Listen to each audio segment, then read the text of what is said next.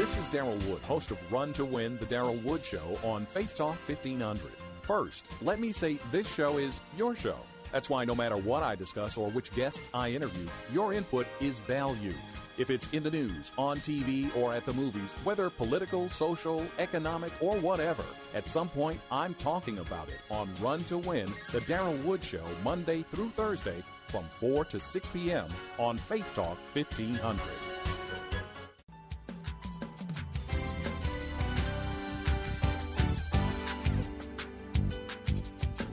Praise the Lord. It's time for the Saints Perspective with your host, Pastor Brian Edwards. Be blessed as you receive practical principles from the Word of God that will minister to your daily walk of life.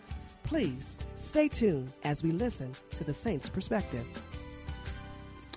Well, good afternoon and God bless you. This is Pastor Brian Edwards letting you know that God loves you, and especially you. I do thank you for listening to the Saints Perspective broadcast on today, on this beautiful Saturday afternoon. And I want to speak into your life from the Word of God found in Psalms 122:7, which says, "Peace be within thy walls and prosperity within thy palaces." It is my prayer that you will have peace and prosperity in your life. Saints Perspective broadcast is brought to you by the New Testament Church of God in Christ. New Testament is located at 15003 Joy Road at the corner of Robeson. That's 15003 Joy Road at the corner of Robeson. That's about 4 or 5 blocks east of Greenfield. And we do thank God if you would be there and if you would pray for us. And you're welcome to visit the church at any time. Our service times are as follows. On Sunday, we have 8 o'clock service, Sunday school at 9, and our 11 o'clock service follows the Sunday school. Also on Tuesday night, we have our Bible study at 6:30. Also on Thursday, we have prayer at 9 a.m. And then on Friday evening, we have intercessory prayer at 6:30 p.m. And then an evening teaching and prayer for the sick at 7:30. So come out and visit us anytime you want. You can call us at 313-582-1610. You can call us right now at the church, 313-582-1610. If you want to learn about our ministry, you can visit the website at newtestamentchurchdetroit.org. That's newtestamentchurchdetroit.org. And you can find our service times and also our information about our ministry. I want to get to the Word of God today. We do thank you for listening today. We want to get to the Word of God, but I also want to invite you to a special service on tomorrow. Special service. Kind of excited about this service, and I really believe that God will meet us there. It will be in Dearborn tomorrow, so we won't be at the physical church. We'll be in Dearborn, Michigan tomorrow at 11 o'clock. We'll be at the Michael Guido Theater, which is found in the Ford Community and Performing Arts Center. That's 15801 Michigan Avenue. That's 15081 Michigan Avenue, Dearborn, Michigan. The church, New Testament Church, will be worshiping at the Michael Guido Theater at the Ford Community and Performing Arts Center. This is our annual Without Walls worship service. Without Walls worship service. Now, it's a concept found in Luke 17:21, where Jesus said, "The kingdom of God is not here nor there, neither can anyone point to it," but he said, "The kingdom of God is within you." So when the Lord put that in my spirit, I just really said, well, how can I bring this concept in a physical world, or how can I present it to the world? And the Holy Ghost laid it upon my heart just to take the service away from the church, away from those 4 walls, and just take it to another city, another facility, another venue that is not necessarily a church. It's a theater. But however, when you look at Scripture, it repeats a theme. and another scripture that says, and the Lord is that Spirit, and where the Spirit of the Lord is, there is liberty. And it says, where 2 or 3 are gathered together in my name, I am in the midst. So what it's saying is that we, the believers that have accepted Jesus Christ as Lord and Savior, we are the church. We are the body. We are the walls. We represent kingdom. We are kingdom citizens. And that is what I mean by the without walls service, that church service does not have to be at a church to be church, because the body of Christ are the believers. So when that concept came to me, and I said, well, we have to manifest this in our natural lives, so we're just going to take the service to a theater. So what's going to happen? Everything we do inside the New Testament church will be done at the Michael Guido Theater. So I want you to be a part of this service. The praise team will be singing, will be worshiping. God has a word for you. God gave me a special word for this service, and I want you to come out and be blessed. It's a very, very comfortable venue, but also we are sanctifying it. We are consecrating it. We're asking God to meet us there. So the presence of the Lord will be in that place. The presence of the Lord will be in that place. So you want to come out tomorrow at 11 o'clock. 11 o'clock sharp, we will start. At 11 a.m. sharp, we will start. And it'll be entitled The Without Walls Worship Service, because the kingdom of God is within you. So I'm going to see you tomorrow at the Without Walls Worship Service at the Michael Guido Theater. God bless you. We're looking forward to you being there with us. Let's get to the Word of God for these last remaining seconds. Since we're talking about the kingdom, we'll be talking more about the kingdom on tomorrow's service. But I want to go to Matthew, the 6th chapter, and the 33rd verse, which is very familiar when it says, but seek first the kingdom of God and his righteousness, and all these things shall be added to you. Therefore, do not worry about tomorrow, for tomorrow will worry about its own things. Sufficient for the day is its own trouble. Now, if you go back to this chapter, it talks about putting God first. Back in verse 19, it says, do not lay up for yourselves treasures on earth where moth and rust destroy and where thieves break in and steal, but lay up for yourselves treasures in heaven where neither moth nor rust destroys and where thieves do not break in and steal. For where your treasure is, there your heart will be also. The lamp of the body is the eye. If therefore your eye is good, your whole body will be full of light. But if your eye is bad, your whole body will be full of darkness. If therefore the light that is in you is darkness, how great is that darkness? Let me pause here, because it's talking about laying up treasures where moth and rust destroy. Now, moth and rust, if you think of a moth will visit and eat cloth, but usually it is those things that are stored up. Usually when you're wearing a garment regularly, you won't really see any moth holes, but it's those things that are stored up. Something that has not been used for a long time is where the moth gets it. Therefore, rust, the same way rust can, and for a vessel that has laid up and has not moved, has not been washed, has not been waxed, rust will build up on it. So what it refers to, that is something that is not used. In other words, don't lay up treasures that you have so much that a portion of that treasure will never, ever be used. That's just an abundance. Money is something that we use to buy what we need, and we save, but we save for a purpose. We don't save just to lay it up for no good reason. I have so much, I'm just going to lay it up. But he says, but lay up for yourselves treasures in heaven where neither moth nor rust destroys.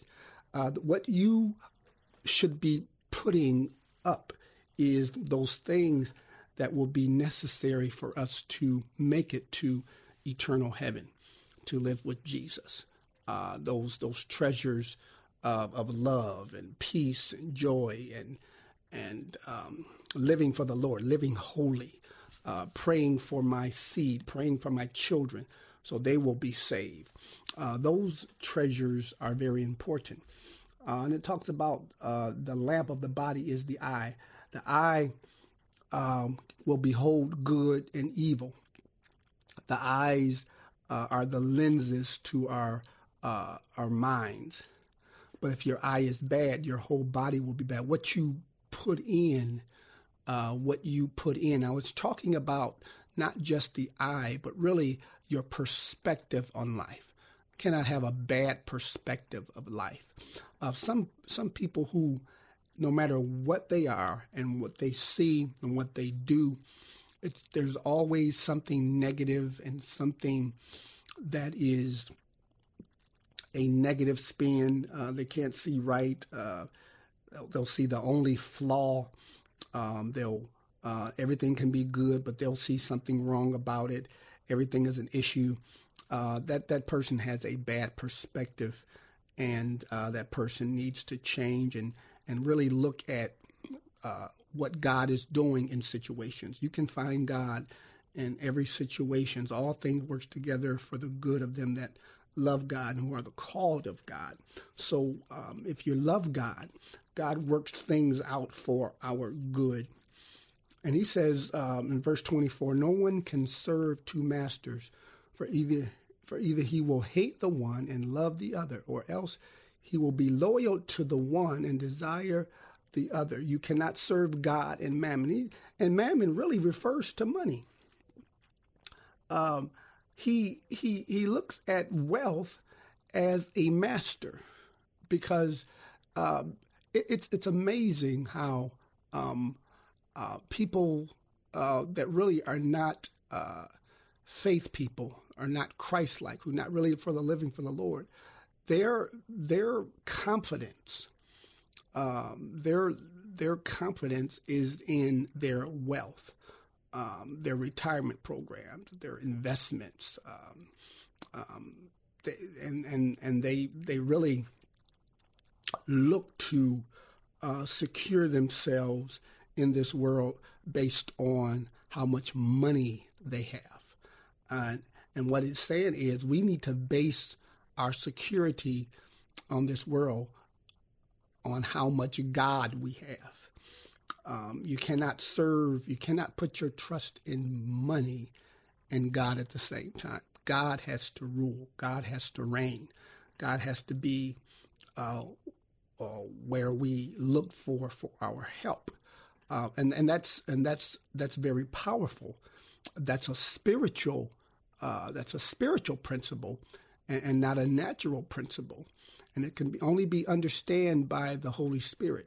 When you can trust God for your education, trust God for your job, trust God in your finances, trust God to give you great stewardship. When he is the master of your life, he is the master over your money. He's not going to take a back seat to your money. God is not going to take a back seat to your wealth. He's going to check out of your life. If you're trusting in your money, God said, okay, he's going to let it fall. He's going to say, okay, if you're trusting in that, you go for it. You do what you think you need to do. But I guarantee you, if you love God, he'll show you that you need him in your money. You need him in your finances. There was a time where I did not really understand that concept. So I tried to pursue money and pursue wealth and putting God on the back burner. And God had to show me where if I don't put him first, if I don't seek him, my plans, my business ventures will not prosper. And I'm so glad I found that principle and I understood that principle. And I understand that I cannot serve mammon and God at the same time. So Jesus says in verse 25, therefore I say to you, do not worry about your life, what you will eat or what you will drink, nor about your body, what you will put on. Is not life what you will eat or what you will drink, nor about your body what you will put on? Is not life more than food, and the body more than clothing? Look at the birds of the air, for they neither sow nor reap nor gather into barns, yet your heavenly Father feeds them. Now, Jesus declares a truth here, and that's something I want you to be very mindful of. He says, look at the birds of the air, for they neither sow nor reap nor gather into barns, yet your heavenly Father feeds them. They go out and get the worms. They go out and fly and find worms. But Jesus declared it's your heavenly Father that enables them to find the worms. So in other words, there's a principle in that you go to school to get your education, but it is that your heavenly Father that allows you to contain or to retain knowledge. It is your heavenly Father that allows you to have the discipline to go to school. It is your heavenly Father that allows you to have the resources to go to school. You go to your job, you make your money. And we say, we worked hard, but it is your heavenly Father that allows you or enables you to do hard work or gives you the ability and the desire to work. And he says, Jesus, are you not of more value than they? Which of you by worrying can add 1 cubit to his stature? Now, that's also a very good principle here. Worrying does not take the problem away. Worrying does not solve the problem. Worrying brings added stress to our life, to our bodies physically. So we've got to understand that we don't have to worry. The Bible says, be anxious for nothing, but in all things with prayer and fasting, or casting all your cares upon him, for he careth for you. Those things are something that are very true. And I would say, and I would suggest that to worry is to not trust God. To worry is a form of atheism. You're saying that God does not exist. So we must understand that, yes, we must learn how to trust God.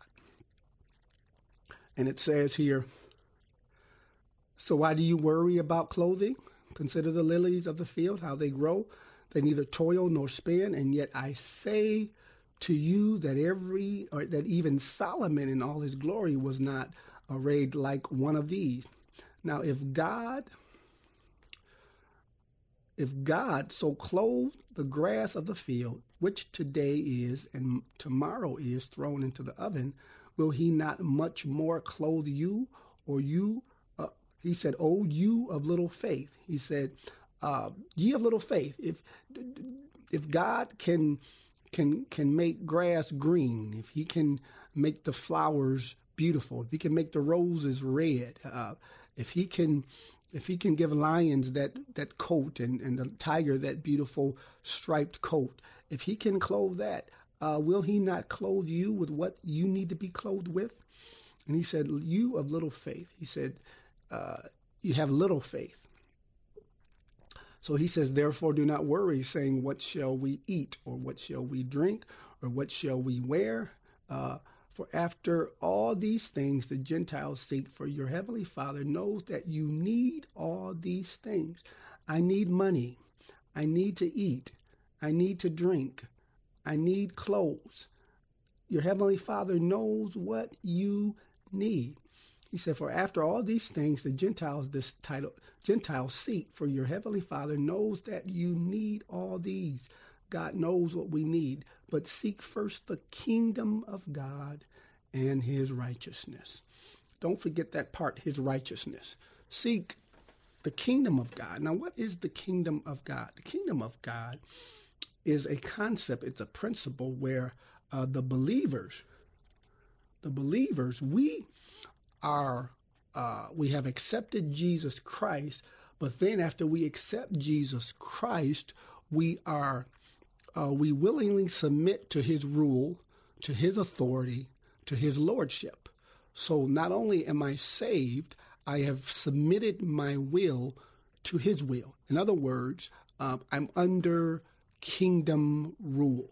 I'm in this world, but I'm not of this world. So this is the concept, and this is the principle that Jesus is teaching. He's saying, since you are in this world, and this world wants you to save and to make all the money you can, and the more money you have, the more prestige and the more things you'll have, and you'll be upper class. And Jesus is saying, if you're in the kingdom has a different philosophy. The kingdom says, seek ye first the kingdom of God and his righteousness. Seek God's will, seek God's way, and then all of these things shall be added. The kingdom concept is, I don't have to worry about this because God is going to take care of this. I don't have to worry about this because God is going to take care of this. Well, what is this? Anything in your life that is important to you, God will make it his responsibility to bless you with if you seek him first.